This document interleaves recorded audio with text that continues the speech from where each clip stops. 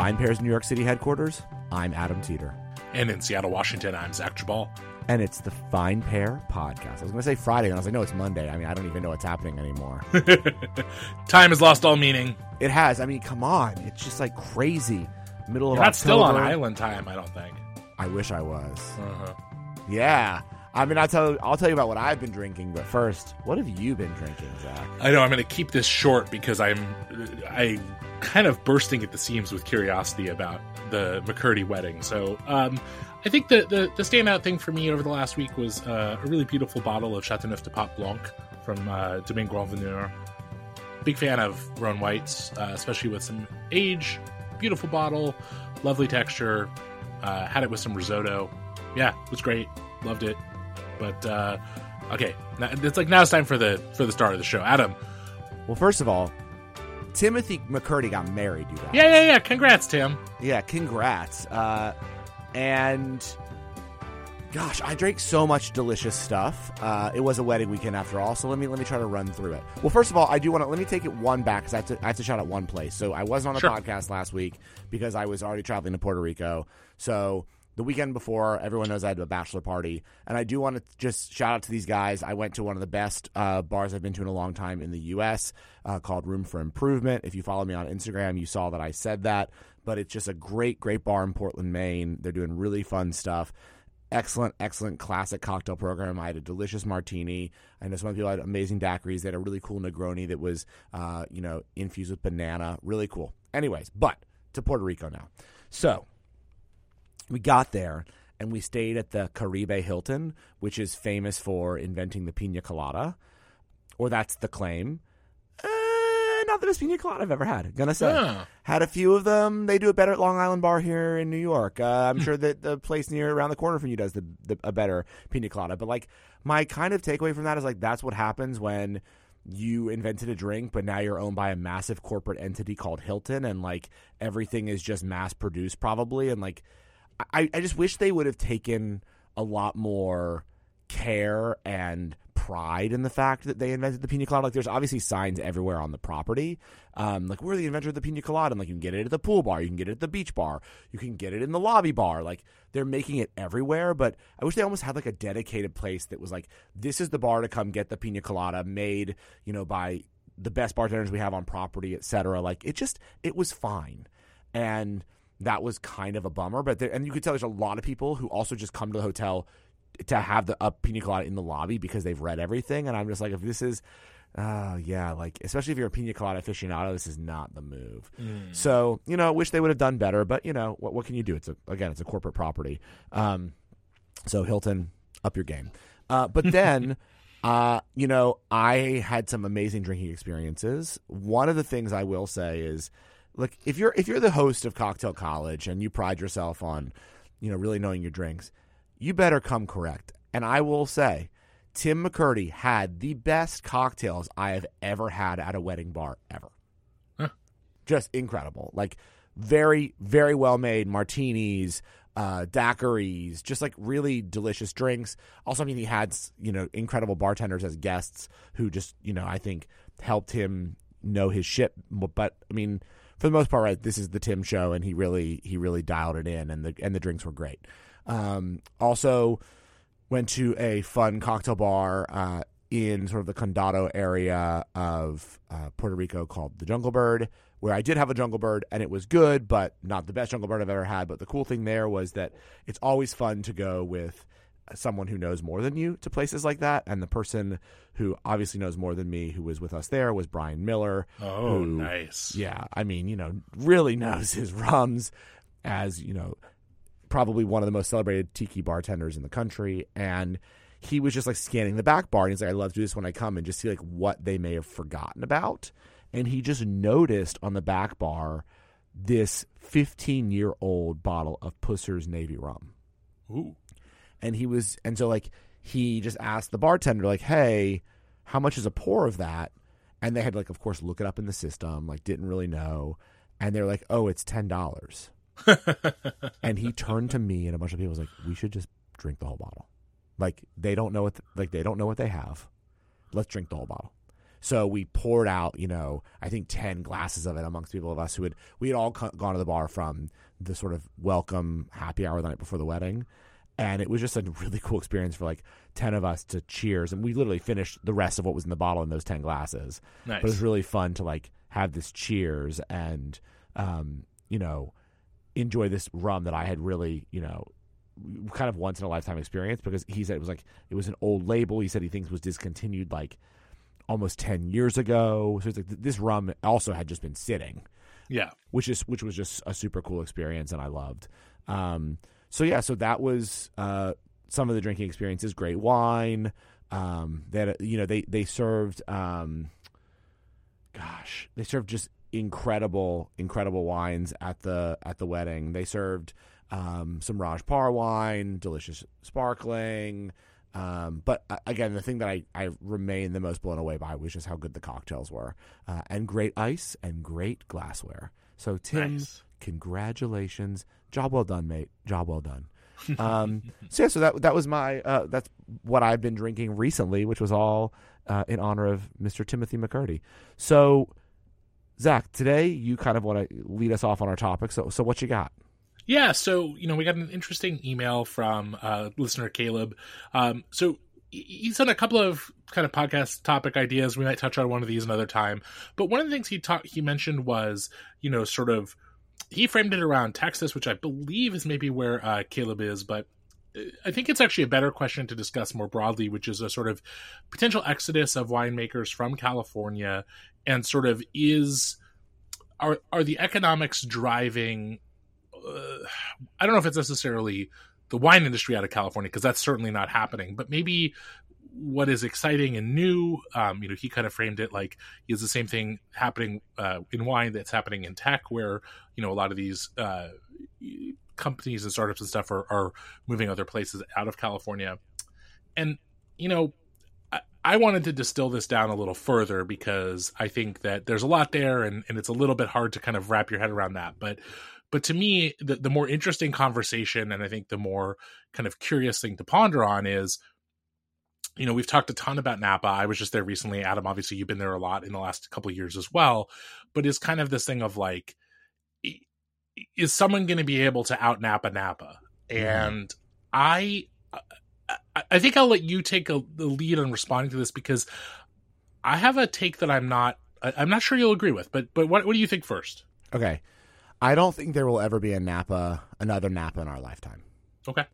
And I guess I kind of feel like we are where we are right now in our lifetime with the quote-unquote famous wine regions. Burgundy, Bordeaux, Tuscany, Piedmont, Rioja. Whether or not you're a massive fan of it, it still is, let's be honest, a very famous collectible wine region where the wines are sold at auction all the time. Napa. I think outside of that, can there be famous wineries from other places? Sure. But I just think that Napa specifically was able to emerge at a moment in time where America was also entering its buying power relevance in the world of wine.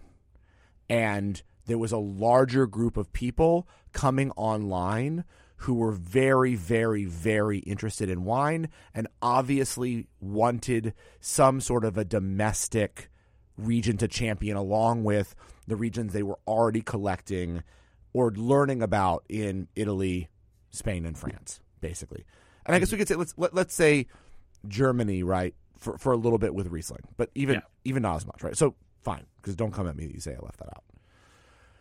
Besides that, I just think I don't see there being in our lifetime again, right? I'm not saying this might not happen in 2 lifetimes when climate change has fucked it all, and basically the hottest wine region is basically in the north of Canada. Like I'm not saying that, but what I'm saying is I think for now, the way that wine regions emerge is just not anywhere near the way I don't think has the ability to emerge in the way that Napa emerged. And Napa did emerge, whether we like it or not, through the Judgment of Paris, and the fact that at that time, there was just far fewer places writing about alcohol and wine in general. And so therefore, this huge news event was taken more seriously by the wider world, right? Right now, like, you know, a ton of different publications could say this is the best region for wine in America right now, and like it's not going to get picked up for coverage by a lot of other publications, maybe by the regional publications in those places, but not in the same way that, you know, having the great luck to have, you know, the Time magazine writer there to write the piece to then get picked up and go everywhere else is just a stroke of luck that no one, I don't see another region being able to have. And you've seen a lot of regions try to even recreate the Judgment of Paris, and nobody cares. Yeah. And, you know, I think what's more interesting now is consumers are also looking for the winery, right? When we write about this is a great winery, we see lots of traction for the winery, and the winery sees lots of traction for themselves, right? But I don't know if you can do that in the same way with a region. And then I also don't think you will ever see the amount of money flow in as fast as then you saw flow into Napa and create this just massive kind of Disneyland of wine. In the same, I mean, money obviously is flowing into other wine regions. Right? I'm not arguing that. I'm not saying that there aren't people who are not making investments in Washington and Oregon and, you know, upstate New York and Chile and Argentina. Like, I'm not saying there aren't investments being made, but I don't think you will ever see the investments in our lifetime that were made and are continuing to be made at the level they are being made in Napa. Yeah. So I think that it's entirely plausible to me that the answer to this question is both yes and no. And I think it's yes, potentially, when it comes to a perhaps hard to quantify, but real sort of sense of like wine quality and perhaps even like wine desirability. But it's, I think, no in terms of the Napa that we're also talking about as a destination, as a lifestyle.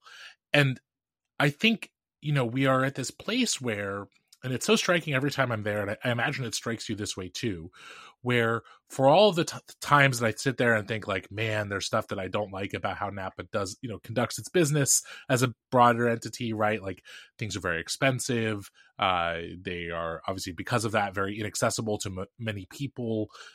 You know, the approach seems to be, you know, man, there's a little more interesting stuff going on in various pockets, but, you know, a lot of this very similar styles of wine, etc. But then you go there, and if you know, most of the year, you're likely to get very nice weather. It's very scenic. It's close to major cities. And you go like, oh yeah, there's a reason beyond the Judgment of Paris, a reason beyond the critical scores. And it's because it is just functionally very nice to be in Napa Valley. Like, long before it was a famed wine region, it was still prized ag land and prized vacation land because it's so nice. And that is something that other wine regions will have a harder time offering because it's just something of a quirk of Northern California climate that, you know, Washington State, as much as I love it, doesn't have the same deal. It has parts of Eastern Washington that are hot as balls in the summer and cold as, you know, super cold in winter. And like, that's fine. It's not necessarily bad for the wine, but as far as making it a great, attractive year-round tourist destination, probably not. So I think it's totally possible that, you know, tastes may diverge from what, and may already be diverging from what Napa does best or does most. And I don't think it's impossible to believe that in 15 or 20 years, the kind of full-bodied, relatively high alcohol, structured Cabernet-based wines that still dominate Napa and dominate, you know, sort of point total based publications and stuff like that, you know, as that generation that really gravitated towards those wines moves away, maybe, you know, either dies or drinks less because they're older or whatever, and the younger generations coming up, the parts of them that are interested in wine or maybe not interested in that same kind of wine. Again, it would not shock me to learn that, you know, because like Bordeaux has been on the outs, maybe having a comeback, but has been on the outs in a lot of ways for a while for sort of somewhat similar reasons. Not exactly, but point is, like, when your wine region is very expensive, makes one style of wine mostly, and it's a style of wine that's like heavily associated with a certain generation, it wouldn't shock me to believe that like I said, within our lifetimes, hopefully within our lifetimes, that is no longer the most popular style of wine in America. Yeah, but I think that will ebb and flow, right? Because I think generationally, fine. So our generation already is much more fan of high acid, lighter bodied wines, right? But we have no idea what are they, alpha now, is going to like when they come into their drinking world. And if they want to be different than their parents, they might say, oh, I actually have rediscovered Bordeaux. And I do think most people will tell you that Bordeaux is still a decent investment. I think, what I'm saying, which is different from you, is not only do I not think there will be another region like Napa on the entire sort of lifestyle world. And, again, I think that was a point in time for all the things you said, the fact that its proximity to San Francisco and its proximity to amazing produce and the weather and. I also don't think there's going to be a region that as a whole will be able to demand the prices that the current big regions demand. I don't think we're going to see another one of those regions emerge in our lifetime. And you could say, but the Willamette Valley. No. Some of the Willamette Valley, fine, but I think some of the Willamette Valley's already fallen out of favor with people, because I think a lot of people don't think that all of those Pinot Noirs are that interesting. I think that there are other regions that are just kind of doing the kind of wines that already are collectible, right? In a different but kind of same way. Like maybe if we had a region that just emerged, like, I don't know, again, Northern Greece, Zino Mavro, whatever. Maybe that's possible. Maybe. In our lifetime, a bunch of people decide to start collecting this random grape you can't get anywhere else. But do I think we're going to see a bunch of people want to start collecting, New Zealand Pinot Noirs? No, I don't. Not as a whole. Maybe a few producers, that have just become super famous with somms and high-end wine collectors, sure. But not as a whole, at all. I don't think that that's possible anymore. And I think Napa told the story in such a way, so well, so strategically. Everyone else is trying to be the and to them, right? Like, the or to them.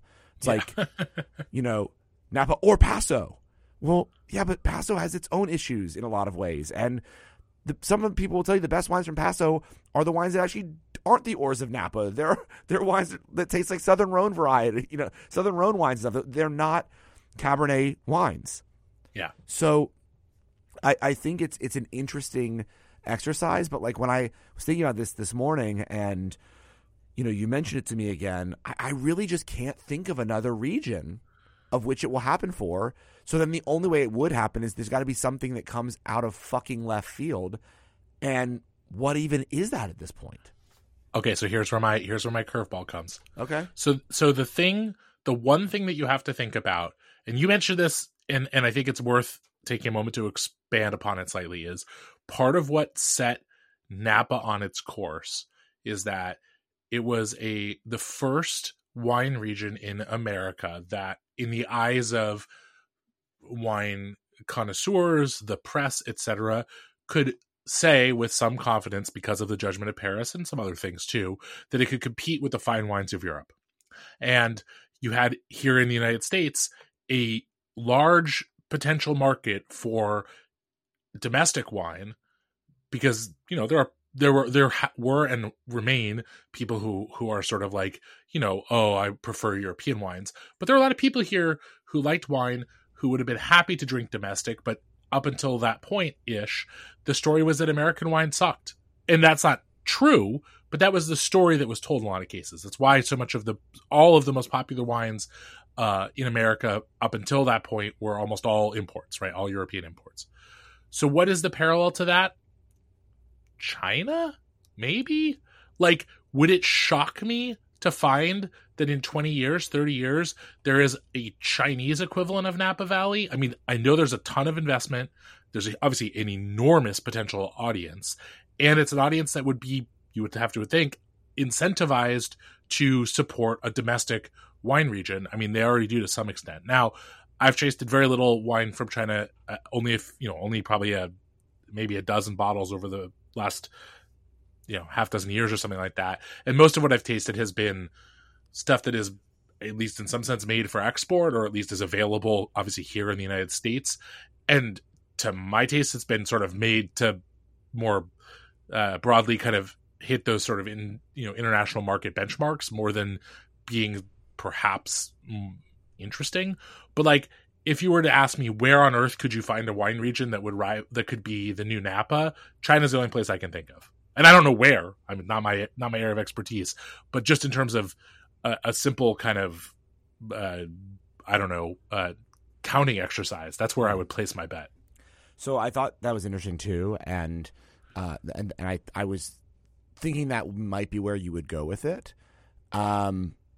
And as I was talking about, where's the emerging region with buying power? The issue right now is, number one, China has a huge copyright issue, mm-hmm. right? They don't protect it at all. There's actually, it's really, I mean, if you want to just like have a lot of fun right now, you should go to the subreddit for the wine subreddit, because there is a person on that subreddit right now posting photos from a big wine fair that is currently happening in China. And if you look at some of the photos they are posting, they are wines made in China that are complete ripoffs of big wines. There are people making wines that look like Romanée-Conti, that look like Lafite, that look like Stag's Leap, like just blatantly ripping these wines off with names that sound like Romanée-Conti but aren't. Penfolds, all the big wines they know that are famous. And I think also the population as a whole just hasn't really truly adopted wine as a drinking thing at this point. Like, a lot of studies have shown that a lot of it is around gifting and, middle-class lifestyle, etc. I think what they will have to have is their own sort of Robert Parker. You've also seen in China, in the wine world right now, like a lot of, I don't want to say has-been wine critics from the U.S. who are moving to China and setting up their operations there and operating out of China to sort of dictate to the Chinese what to drink, instead of allowing the Chinese to find their own spokesperson who has more of a Chinese palate and, chooses the wines that are good for that group of people, right? Or are something that they would celebrate. I think that's also how that could happen. And, you are seeing investment, but again, sort of copycat investment at this point in time. So I think that all of those things will need to shift, and sort of, again, you're also having that happen in a economy and in a country that's a little bit unstable with communism and the crackdowns, right? Wine was this amazing thing for a while that was growing, and now it's shrinking because of the restrictions on gifting, the tariffs, restricting the wines that are coming into the country now, etc. So it's not as like, you talk to most people who make fine wine around the world, and like, China is not the bull market that it was. It's much more of a bear market. But again, this might be the argument for why a domestic wine scene could perhaps be more successful there. I don't know. But I mean, like I said, it's not that I think it's overwhelmingly likely. It's just, if you asked me to pick a place, that would be my bet. Yeah, no, I agree with you. I think the thing that people want us to say, besides like some of the other just new world, whatever, younger wine, not even younger wine, just like, the South American, Australian, etc., is that we're going to say that there's going to be another American wine region. And I think that's never going to happen. I think there will be great wineries in these regions that will become celebrated. I think, Virginia has the opportunity to have 5 or 10 incredible wineries that people like actually collect and follow, etc. But do I think the region as a whole? I'm not so sure. I just don't think so, because of all of the extenuating circumstances we've talked about. Same with the Finger Lakes. I think that there are going to continue to be incredible wines made there. But again, we also have talked about the fact that like the main wine, at least so far, for the Finger Lakes is Riesling, and Riesling as a whole is not that popular. So, how does, like, Napa just landed on the perfect thing, right? Like, at the time, it also was growing Cabernet Sauvignon, and people like that wine. Yeah. It's just accessible. It's the same reason people like Bordeaux. Like, Bordeaux is really easy to understand. Mm-hmm. You know? And so that's why I think a lot of people thought Mendoza was going to be that, but like Malbec's just not that interesting. Sorry, I said it. I said it. At least you waited till the end of the episode. Yeah, I had to have a hot take. Anyways, let us know what you think, though. If you completely disagree with us, I love that. Hit us up at podcast@vinepair.com. If you agree with us, I like that too. Let us know if you have any predictions, what wine regions you think could become the next it guy or gal or they or them or whatever. Let us know. Podcast@vinepair.com. Which one do you think and why? And again, I think that you should not take offense to this if you are if you're someone who makes wine in a region that's not Napa, and I'm telling you that I don't think that's it's a possibility for your entire region to become the next Napa. I think it's still very possible for you to have a winery that is incredibly celebrated in this country and beyond this country, internationally. We don't, you know what I mean? I think we're just past the time in our wine drinking history where an entire region is going to be lauded. But that's just it. Let's know what you think. Podcast@vinepair.com. And Zach, I'll talk to you on Friday. Sounds great. Thanks so much for listening to the VinePair Podcast, the flagship podcast of the VinePair Podcast Network. If you love listening to this show, or even if you don't, but I really hope that you do, as much as we really do love making it, then please drop us a review or a rating wherever it is that you get your podcast, whether that be iTunes, Spotify, Stitcher, anywhere. If you are listening to this on a device right now through an app, however you got this audio, please drop a review. It really helps everyone else discover the show. And now for some totally awesome credits. So, the VinePair Podcast is recorded in our New York City headquarters and in Seattle, Washington, in Zach Jabal's basement. It is recorded by Zach, mastered, and produced by Zach. He loves all the credit. Keep giving it to him. Drop his name in the reviews. He's going to love hearing how much you love him. It is also recorded in New York City by our tastings director, Keith Beavers, who is the managing director of the entire VinePair Podcast Network. I'd also love to give a shout out to our editor-in-chief, Joanna Sherino, who joins us on every single podcast as our third and most important host. Thank you as well to the entire VinePair staff and everyone who's been involved in making VinePair as special as it's become. Thanks again for listening, and we'll see you next week.